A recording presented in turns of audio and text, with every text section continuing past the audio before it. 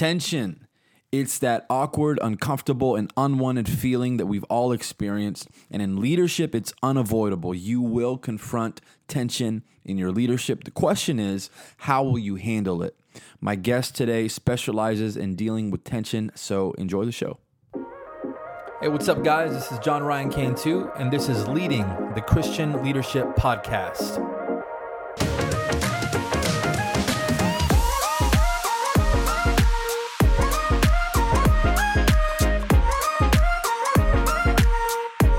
What's up, everybody? God bless you, and welcome to another episode of Leading, the Christian Leadership Podcast. I am your host, John Ryan Cantu. This is a show that brings you leadership tips from ministry leaders, business leaders, entrepreneurs, people who have been where you are and people who have been where you are wanting to go. We bring them in for interviews and we talk to them. We kind of pick their brain a little bit. We get their insight, and it's always a good time. So thank you for joining us today on the show. Today's guest is Dr. Matthew Rawlings. He is a PhD in leadership and communication. He's currently the CEO of a consulting company in Singapore. We're talking about tension today, along with some other fun stuff. Of course, I really enjoyed this conversation. The podcast has gotten to a point where people reach out because they want to be on the show, or they have someone in mind that would be great to be on the show. And it's really been a big blessing, and I want to say thank you to all those who listen. The data shows growth, so that's always a good thing. My goal, for this show is and this is what I tell every guest that comes on. It's to provide a meaningful conversation that will teach, inspire, encourage, and motivate the listeners. So, Dr. Rawlings will definitely be doing that today. So we're going to go ahead and bring him in.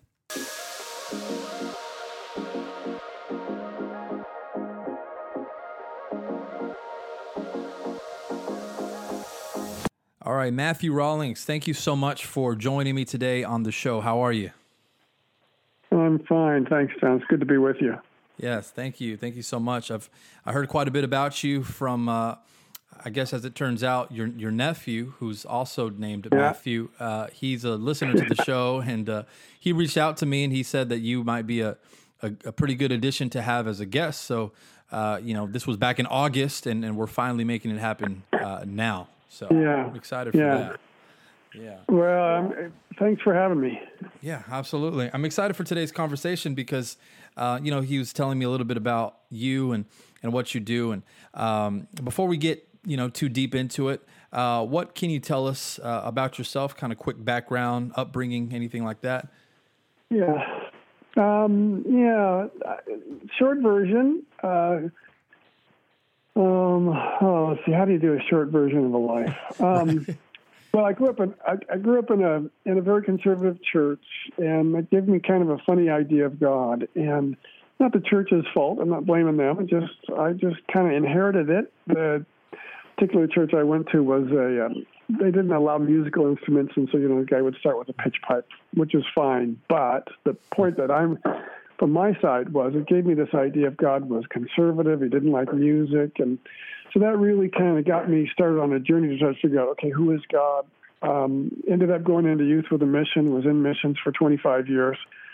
And then went back to school, did some graduate work, and in 2005 moved back to Singapore and started a consulting company. So now I run my consulting company in Singapore, looking at leadership, organizational change from a biblical perspective, but not with a biblical language. So I get to be hanging out with people and talking about God and engaging God with a bunch of people in the marketplace. So it's really been kind of a fulfilling time for me. Absolutely. Well, I'm very interested in hearing more about your consulting firm, and what was there anything specific that kind of led you to wanting to do that? Well, I guess, was there like a passion behind that? Well, in the simplest terms, and I don't want it to sound too simplistic, but to be honest, I fell in love with God. I can remember one time I was sitting down and kind of waiting on the Lord, and all of a sudden the words that came out of my mouth were, I'm so lonely, and I realized that my problem wasn't religious, my problem was relational, and somehow in that moment I really thought, man, I want to love God. And I really fell in love with God. And, it's a dangerous thing to fall in love with God, not just from his perspective, but from ours, in the sense of what he puts in your heart and the desires and longings and the challenges and those types of things. So I really thought, okay, I want to love God, and I want to do it with all my heart. And that really is what began me on this journey, because I would have been happy just staying at home and living a very simple life and doing simple things and, just kind of a typical American. But, for the last 20 plus years, 19 almost in Singapore, it really has kind of opened new doors and avenues and opportunities in that process. So, the version really is, I just thought, man, I want to love God. And anytime that opens up the door, then it really starts you to thinking about, okay, then who am I in light of God? Because love requires you to be something other than what you are. And so that's where I got into trouble, in a very sense of the word trouble. Yeah. Right.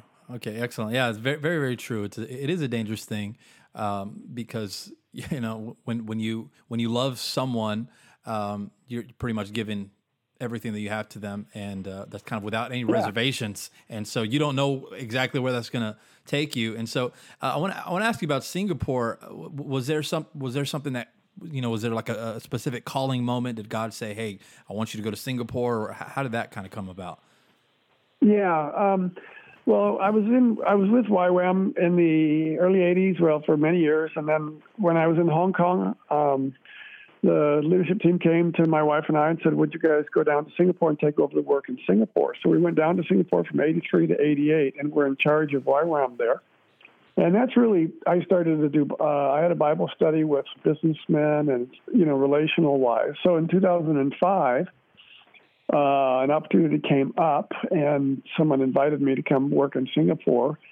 I didn't take their offer, but I thought, well, a series of events that God had kind of opened up where we both felt like, wow, okay, the 80s was the start of something, but there's more work to be doing there. So that's when I went back to take on the consulting work and the business work. I mean, I still do missions work and church work, but the engagement in the marketplace was really the door that I felt like the Lord had opened for us. Yeah. And so it sounds like you've been in kind of some leadership positions for, I guess since the 80s, right? Yeah. And so you have some experience there. And I'm always interested in how different cultures do different things. And I've been to the east. We have a nonprofit organization, and we do some work in Tanzania. We've done some stuff in India, and it's always great to have. I enjoy the culture shock, basically, because it's like, wow, this is so different than everything that I know. And so when we're talking about leadership, you said about 20 plus years in Asia and around the Pacific. In your engagement with people around the world, is there anything interesting that you've learned when it comes to leadership style from like one culture to the next? Yeah, I mean, there's a variety of different ways. It's interesting when you study leadership that there's, in the end, all the thousands of hours that they've talked about in regards to research and all the databases and all the sum total of the research. The funny thing is that there's really not one defining aspect of leadership in the sense of in every situation, this is what you would call a leader. So it forces you to go back and go, well, in one of those books, they used to call it situational leadership, but leadership is such a fluid thing in this process. It depends on so many variables and what is needed and really, from our perspective, what God is doing and all of these different dynamics. So, excuse me. There's not one, and what I often do and really try to focus on doing is not kind of get stuck, because you could have a personality style, so you could call it Strength Finders, and they could take one, or Myers-Briggs, or they could take one, or Fire OB, or whatever the model you're working with. But it's really, what I try to do is, what's the human element in leadership? And the element that I've worked with and focused on is, how do we deal with tension? Because what is common for all cultures is we have to deal with tension. That's that human element. So whether you're in this culture or that culture, how you deal with tension is often the leverage point that allows you to be able to grow or develop yourself or a relationship or an organization. And that's a key leverage point that we have to be able to work with. So that's really what I have in the end started to work with is, okay, what's the human element in regards to dealing with tension, and how do we kind of engage that and look through that? And then really, what's God's perspective on tension? Because in the end, that's really what we got to go back to. Sure, absolutely. Yeah, tension is a huge.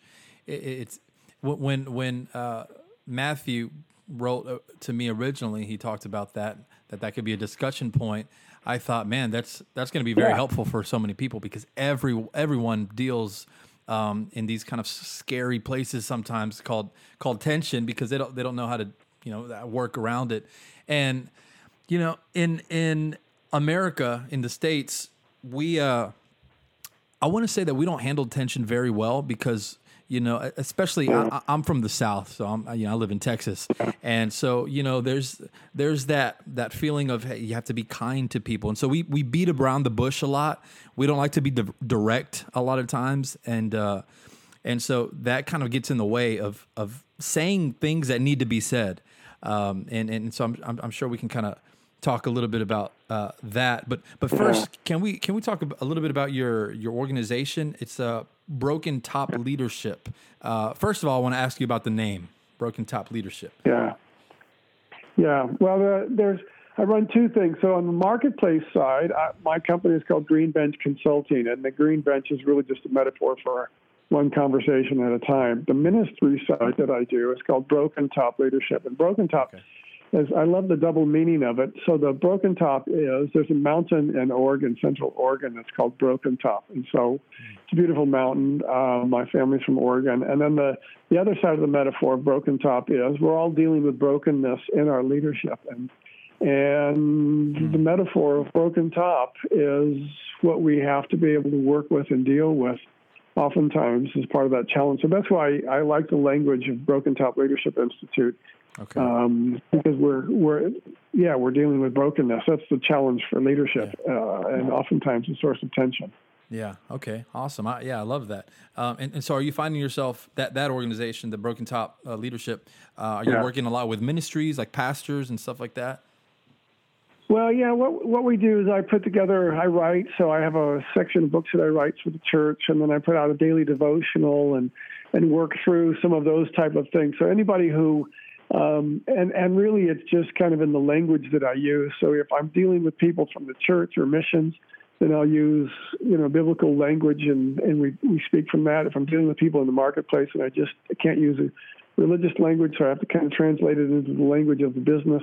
So those are the two sides that I work with. It's a little bit like translating the kingdom into, Jesus spoke in parables. He spoke about agriculture to a people that were used to agriculture. So we've really got to kind of adopt our language to help people start as a connection point with the kingdom and then move on from there. Sure. Okay. Awesome. Okay. So on your on the website, I was looking at this yesterday. It says it's an institute that explores a biblical model for leadership in the midst of change. And like I said earlier, I think change is something very, very scary to so many people, but so necessary at times. I guess my first question is, why do you think people fear like organizational change? Yeah, that's a great question. What I had to figure out, because it's been my own journey as well. So it's not in the abstract. Having lived overseas and living overseas, having to deal with many, many different people, many, many different cultures, and being in tension a lot, and having to deal with change a lot. I would be the first to say I don't like change, particularly when someone else is trying to impose it upon me. And really what people resist is not change per se, because if I were to walk up to someone who's listening and say, here's $1 million, go and change your life, they wouldn't go, oh, no, I'm afraid of change. They would gladly accept it and go forward. So change oftentimes isn't the question. The real question is loss or pain or the vulnerability of it, someone else's will being imposed upon you and you losing the familiar. Mm-hmm. And that's the area that we often, when we use change or deal with change management, that's really what we're dealing with is that side of it. So a lot of times what I do, particularly when dealing with workshops, is because the peace and change that really kind of gets us is, I'll go back to the word tension, is dealing with tension and helping people realize that tension isn't evil, but it does exist, and it's an important part of life. And once I can help people see that tension isn't the enemy, that tension, excuse me, the tension is actually, from a biblical point of view, God is a source of tension, if I can say it that way. And how we view tension is going to be absolutely vital to then looking at how we deal with change. Yeah. This is very, very timely for me personally, because in our church, so I'm a pastor, and we're going to be changing our church name pretty soon, and this is after 70 plus years we've had the same name, and it's just kind of not working for our identity. And so, we want to do this really big change. And we have people there that have been around the church since, for 50, 60 years. Forever. So, there's a lot of people that are on your boat and they're like, yes, let's do this. And then there's the other side that's like, wait a minute, this, you can't just be changing all these things. So what could you say, how could you speak to change from a biblical standpoint? Yeah, well, that's a great question, and we really have to deal with it. I mean, if you can take it and you can scale it on multiple levels. You can deal it, at the national level. In the U.S., we're dealing with change now, and the temptation is to polarize, and what change tends to do is lead us to power and then control, because that's the only time we feel safe. But let me take a step back from that, John, and look at what I had to do. Is I had to say, okay, God, what's your perspective on change? And then I went back and I started to look at a couple of situations that come to mind. Is God he creates the garden and puts a tree in it, and the tree creates tension. Now, this is before the rebellion and the fall. And so there's a garden with a tree that has tension in it, and the tension is, should I choose this or should I choose that? In other words, God says, this is my garden and that's your garden. And then he has the audacity that he creates Adam, and then he pulls a woman out of Adam, and talk about tension. And then he says, okay, now you guys put it back together. And the tension inherent in male and female now relationships. And then if you look at the tension inherent, in the name of God, is he one or is he three? And then you look at tension in regard, and this is all before the fall, so we can't blame sin on this. Yeah. And then he says to, he allows the serpent to go in the garden. And a part of you says, well, what are you doing, God? How could you allow such tension in the story? Yeah. Yeah. And it's like, well, I'm not afraid of tension, you guys. I'm not afraid of what it's going to reveal. I'm not afraid of life and vulnerability and engaging it. And only when we can get to that place do we start to go, okay, because when you change the name, you change your relationship, because Adam's first job was to name the world. And so when you guys have accepted a name or you've lived under that name, what people fear is not necessarily the name change. What they fear is the relationship is going to change. And that's what they have to kind of come to grips with. And that's kind of the emotional piece that's absolutely core in the process that they have to be able to work through. And as you give them an ability to be able to talk about it and look at what are we losing and what's the possible fears associated with it, what it has a capacity to do is deepen then the opportunity for a relationship and reinforce what those core values are that started this name relationship in the very first place. So those are the dynamics that have to go on the human side for all of us. Yeah, that's very insightful, and I've never thought about it that way. I mean, the way that you articulate all of that from even before the fall. I mean, there was tension. There was anytime you're dealing with people, I guess there's always kind of going to be a little bit of tension, because no two people are exactly the same. That's right. And so there's always going to be a little bit of resistance. Now, when you're in the place of leadership and you're dealing with a multitude of different types of people, it's overwhelming, because I think a lot of leaders kind of get to this point where they say, I'm never going to please everybody. I should just throw in the towel. I mean, is there any advice that you can give to leaders who are kind of at that point? Yeah, well, that's because how we frame leadership solves problems. And And then we carry this kind of emotional expectation that goes, if I'm a really good leader, there'll be no tension. Well, this is ridiculous because God's the best leader in the world. Look at the tension that he allows. Yeah. You know what I mean? So part of it is framing what a leader's role. So a leader's role in one sense is to create tension. And, if you just talk about it in a very practical sense, a vision creates tension. It creates a tension from the future that pulls us towards it. So this idea that a leader's job is to solve everybody's tension is really illusionary and creates a lot of just kind of expectations. And there's a reason why we throw in the towel, because you can't solve everybody's tension. Tension exists, and it's never going to go away. And I chuckled. One of the guys I was reading, I can't remember his name now, said, when you resolve one aspect of tension, another aspect of tension will just fill its space because people will continue to rise in their expectations of leaders and the roles and the responsibilities. So tension is a part of leadership. It's a part of our relationships, and it's vital, and that's what we're working with. And so part of it is the leader has to come to terms with, okay, I don't have to meet everybody's expectations, and then they can start to just go, but what are we trying to do, and who are we, and how do we create a relationship that's going to get us into the future, and then reinforce that, and then you can move forward in that way. And when we start to do that, then we quit trying to solve everybody else's problems, and we help them figure out, well, what does this reveal about you? And what do you want to own about your life in the midst of this? And what do you want to become in light of what God is saying in the midst of this? And then we can create a dialogue and move forward in that process. Right. Yeah. That's excellent. A lot of time it was very eye-opening when I heard this quote from Carly Fiorina. She's the former CEO for HP. And she said that good leaders run towards problems, and that's that's counterintuitive because no one wants to run towards problems because why? There's tension there. But those are those problems need solving, and so good leaders run to those things to look for the solutions.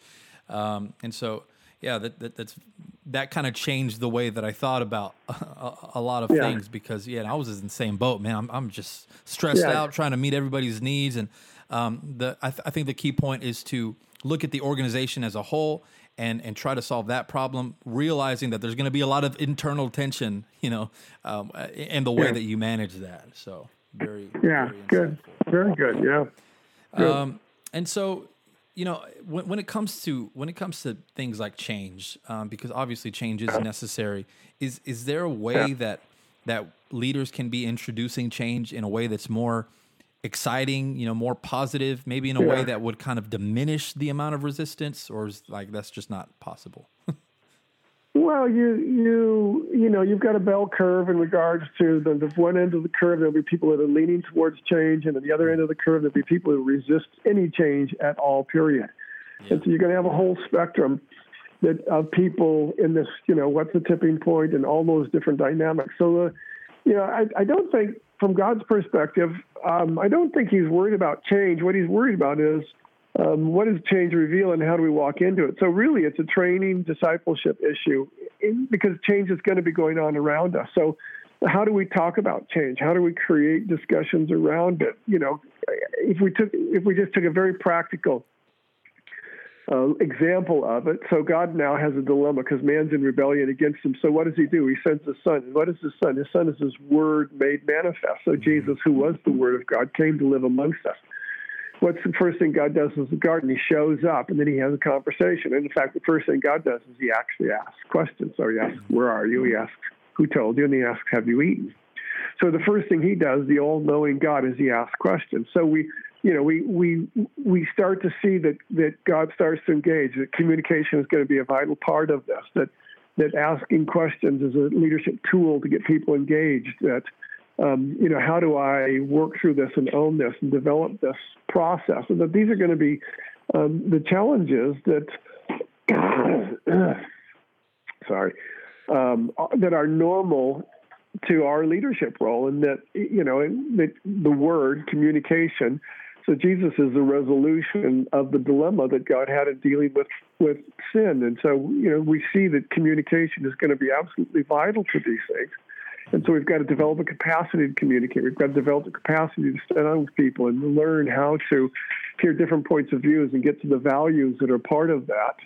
and be able to work through that. And that's a bit of an art. It's a bit of a lost art because we become so reactionary that anybody who's different from us, we fear them, and so we lob at them kind of judgments and say, you're evil, and if you disagree with us, and all this kind of stuff. And what we've got to do is figure out how do we get to the deeper issues, and even if we agree to disagree, at least we know what we're disagreeing about.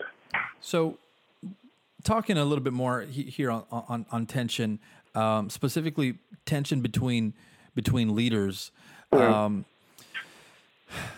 guess my question that I'm just kind of coming up with here. I'm trying to form it. The wording. I don't want to say it. Well, I guess when it comes to, transparency. If I'm a leader, is there? Yeah. Because we live in a world that is everyone wants transparency. Everyone does, and that's a very fair thing to ask. But when it comes to certain things in the organization, say I'm the leader and I want to, I have an idea, I have a vision about where I want to go. Should that be shared with every single person in regards to like getting their feedback, or should there be a point where I say, I'm not really going to ask anybody about this. This is what it's going to be. I'm the leader. There's kind of that balance between you don't want to be a dictator, but you also don't want to be a pushover and not be able to make up your mind. Yeah, and that really, because it's a dilemma. In other words, there's no right answer to it. So a leader has to have a direction. A leader doesn't lead by democracy. So even though God leads, and he does, and he says, this is where we're going, and then that's not up for dialogue in the one sense because he's God and we're not. But he still opens up the door. So Abram says to him, shall not the judge of the whole earth do rightly? In other words, God says, shall I hide from Abraham what I'm going to do? So there's this dilemma that is this ongoing tension that you can't get away from in regards to a leader having this desire, saying this is what I want to do, but then the people engaging and working with him and discussing and dialoguing with him in this process. And you never want to say nobody can question me because, God encourages questions. Jesus is, when you look at the life of Jesus, he goes through life, and one of the most commonly asked questions is, what can I do for you?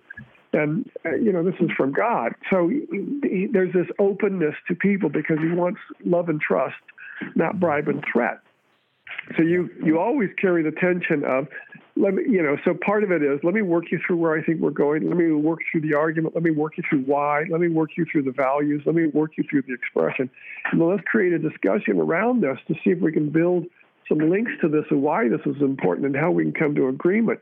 But that's the tension that any leader has to carry, and it just is the challenge of leadership that we do this. And if that's the nice thing about, if we talk about the church, we go, well, you don't have, there's enough diversity. God doesn't just say, I want one church. A church is a small group of people where two or three are gathered in one sense. And to find some people that relationally, visionally, type of things that you feel like you can be committed to and walk with them. So these are the things that we have to kind of work through in this process. Yeah. And so as leaders, is there, do you tell people, hey, just be okay with letting people go? Because, I think that is kind of where the fear comes from. Well, if I'm a leader and we're going to do this change, we might see, half our staff leave, half our team leave, half our members leave, whatever it is. And so that scares us to death to implement the change that many times leaders envision. Yeah. How do you kind of deal with that? Yeah. Well, in the end, what we have to do is we have to go back, because remember, when we fall in love with God, it becomes more about him than it becomes about us. And that's that leverage point that God, even if I get this wrong, I'm still doing it for the right motive. And what I want is the body of Christ to be in love with you, be walking towards what you've called us to. And this is what we're doing, and this is what we're about. And if someone leaves, then it should grieve him more than it grieves us in a bigger sense, because he's the one. in the end, that these people are really walking towards. We're not less walking towards a denomination. We're walking towards the kingdom of God. We're building something that is bigger than us. We're building something that is rooted in relationship. And so, you say, God, if this is what you're doing, then I'm willing to pay the cost in regards to the loss. And I don't want to do it because I don't want to make it about me. I want to make it about you. And so that's what that prayer is from the heart, is to say, okay, God, this is really about you. This really is about what you want to do. And if in this changing of a name, we'll go back to that, then would you use this to draw people to love you more, not us or the church or the denomination, but would you use this to draw people to you and to love you? And would you use this to stir us in this process to work through that and help me to learn how to work through people to answer their questions, but also to be clear about who we are and what we're doing, because names do change. And God is a part of that process. He renames people at times, and therefore institutions have to name themselves to create an appropriate relationship. Very good. Very good. Yeah.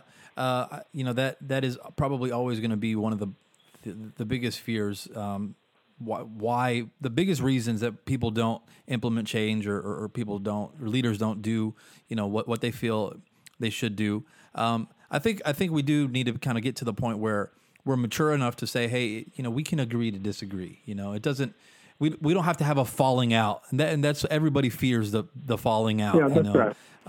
I think about Paul and Mark, John Mark. There was this disagreement that they had, and they kind of departed. They went their separate ways, and then later on they came back. Years later they kind of reconvened, and that's okay. It's okay to disagree. It's okay to kind of let people go. It's okay to leave sometimes. But I would just do it in a way that's mature and Christ-like. Yeah, right? That's right. Yeah, well, that's right. That's a great way to say it, and that's what we all have to kind of come to in regards to, there may be a season where we don't work together, but we recognize that we're not breaking the kingdom apart. We're just recognizing that this relationship is not going to work for a while, but we do it on the best terms that we can so that we can move forward, because it's not about us. It's not about us trying to get something. It's about us trying to build something bigger than us, and that's really where what we have to continue to keep our eyes on. Sure. Absolutely. So there's probably different types of tension. There's probably that tension that comes with resistance of change, and then there's probably tension that kind of maybe comes with confrontation. Having those difficult conversations with people, like, hey, you're not doing your job, you're not performing. Yeah. There was this accusation against you. How do you have those difficult conversations? Because those. I found those are very, very, they're uncomfortable, and I guess they're supposed to be uncomfortable, but they can't be so uncomfortable that we don't ever have them, right? Yeah. And really the issue that we all have to work through is, and the work that I do, a lot of it is teaching leaders how to be present in the midst of tension, because what we do is, when there's tension, we become anxious, and the anxious escalates the relationship, and then I polarize, and then you polarize, and it creates a dynamic that gets us into trouble. So part of this process that we have to do is, first, what I've got to do is I've got to go, well, what am I afraid of? And I've got to go deeper within myself to understand what are the dynamics that are taking place. And then once I can kind of work through that, then I can be more comfortable in the process and more engaged. So part of the first thing I do when I'm working with people or in a coaching role is help the person realize, okay, now what's going on? What are the emotions in me? Because the situations are not causing those emotions in me. They're just revealing what's inside of me. So I get to own that. I get to go, well, I'm afraid, or I'm disappointed, or I'm fearful, or I'm concerned, or I'm frustrated. And I label those, and then I define those, and I bring God into it. And I say, okay, God, in light of this, how do you want me to see this situation? Then I try to get his perspective. And then as I've done that, then when I have a conversation with someone else, I've owned what is mine, and I've brought myself into it. And so there's minimum anxiety. And then when there's minimum anxiety, I can listen better, and then I can engage them. And this is hard work, man. This is really where this is no small challenge for any of us, myself included. I mean, I think of a situation where my son he was going through a bit of a challenge, and we were trying to have a conversation, and he leaned over, and we were driving in a car, and he said, "Dad, there's some things about your driving that makes me nervous." Here I have a PhD in difficult conversations. Before I can put my hand to my mouth, I said to him, "Yeah, well, there's some things in your life that make me nervous too." "Well, go ahead, just smack me upside the head and call me an idiot." So, you say things and you do things, you just are ridiculous. But, out of the mouth, the heart speaks, and I hadn't dealt with my fears, and so I made a mess, and I had to clean it up. And so that's part of that's what this challenge is that we have created. We've created a mess, and we've got to be able to work through it. And I've got to be able to say, "Okay, God, come into this mess that I have the potential to create, but help me to realize that there's nothing I can do that you're not bigger than and you can't redeem. And you can help me work through and help me figure out how to move forward in this process." So how do we get people on the other side kind of thinking this way? Because this is all great. We kind of prepare ourselves mentally, and we tell ourselves, "Hey, I'm gonna listen," because a lot of times people, they don't talk to listen, they talk to be heard. So we can kind of get in the right mindset and do our best as a leader. But what do we do for the others? How do we navigate the other side? Because a lot of times if there's a confrontation, it doesn't necessarily have to be an argument. It could be a discussion, but they're not going to take it that way. So how do we deal with that? Yeah. That's what God struggles with all the time. And if he struggles with it, it's got to be okay for us to struggle with it, because here he is trying to engage us in this world, and the very people that he came to talk to killed him, and they were supposed to be his people. So we recognize when we look at the bigger picture that this is not something that we can solve. This is just a part of when he gave us freedom, that this is a part of the challenge that we can use our gift against him. So if God struggles with it and it's normal to life, then we have to give ourselves permission to struggle with it and to see it as a part of life. That we can't, because what we really want to do is extend our will through people. And God says, no, a will is a relational thing. It's not a dominating thing. And even his will, that's what we're to pray for, which means we're to have a dialogue with God about what his will is and learn how to bring it into our lives. And so here he gives us that invitation.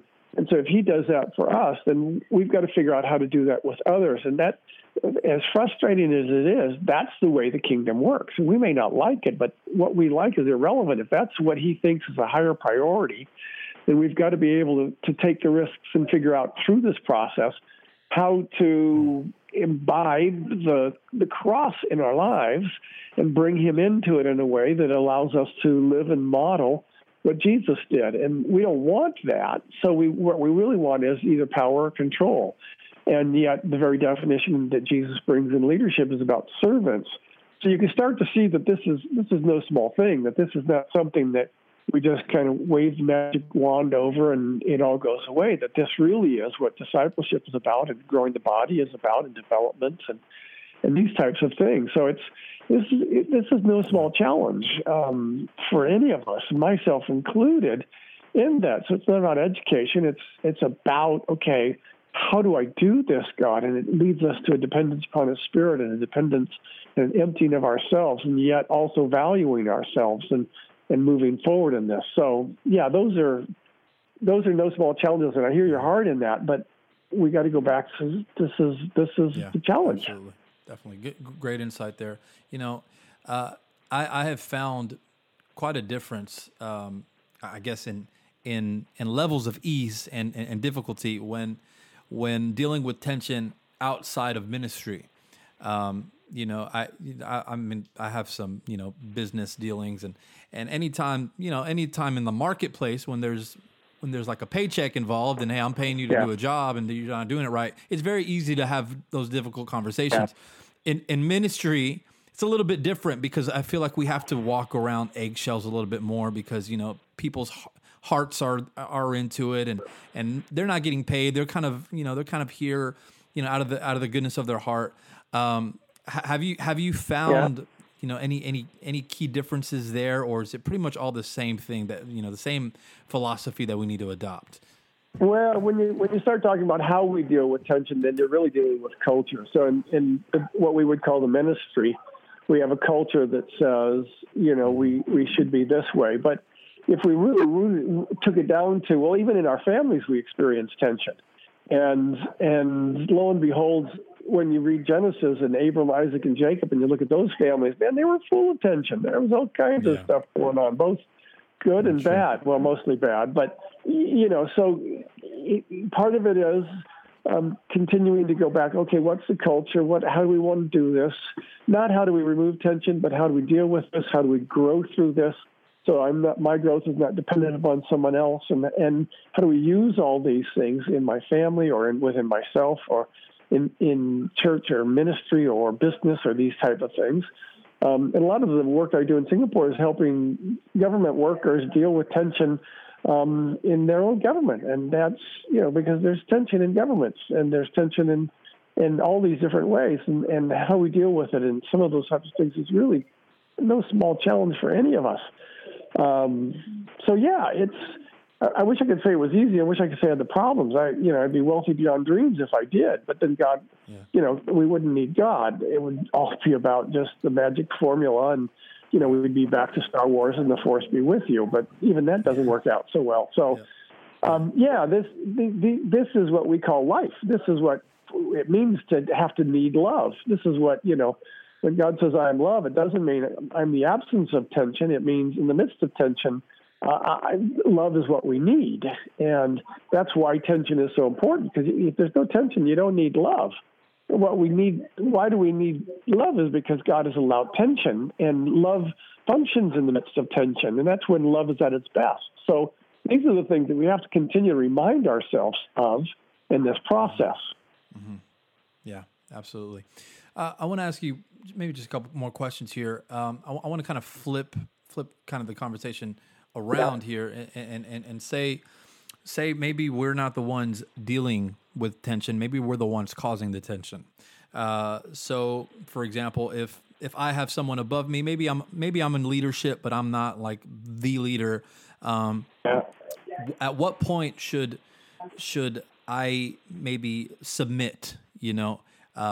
Because I think tension is good because it creates a conversation that sometimes maybe we need to have, maybe the leadership is doing something kind of, maybe they shouldn't be doing, or maybe they haven't thought it.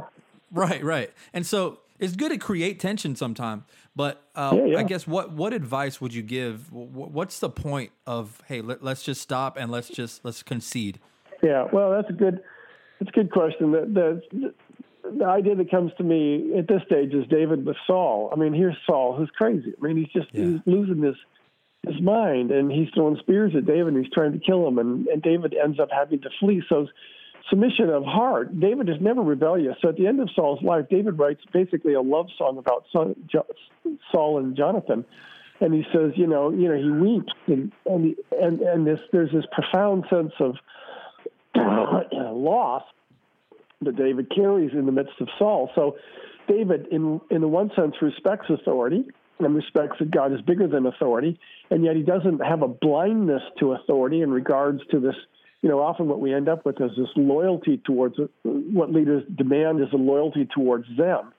And there's this tension of, I've got to be at a heart respectful of authority, but I don't have to be submissive in the sense of I don't have to do or say everything because I have a free will, and I also have authority over myself in this process. So we've got to understand how God functions and what's the role of authority and who has what authority. So the church has authority, and the government has authority, and the family has authority, and I have authority over me, and God has these different expressions. So we carry the tension of that, and where the church is a little bit behind because we don't know how to clarify whose role is what and what are the tensions and how do we deal with the tensions and move forward in this process.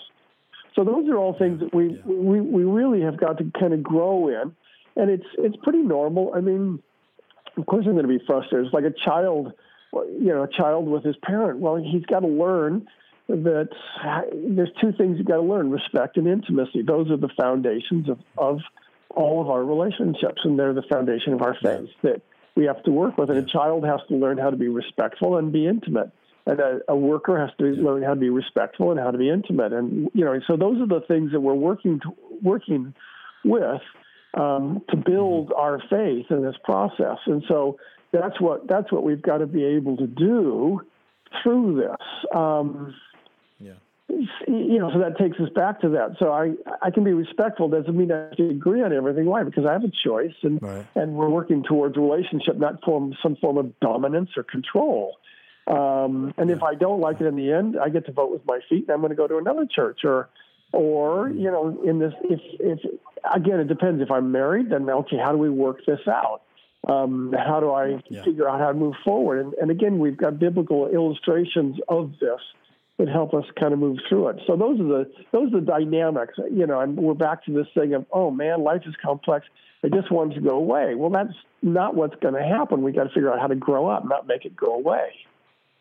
Right. Yeah. That's such a great point right there. I'm probably gonna have to put that in a quote here in our show notes. Because it's not gonna go away. It's been around forever.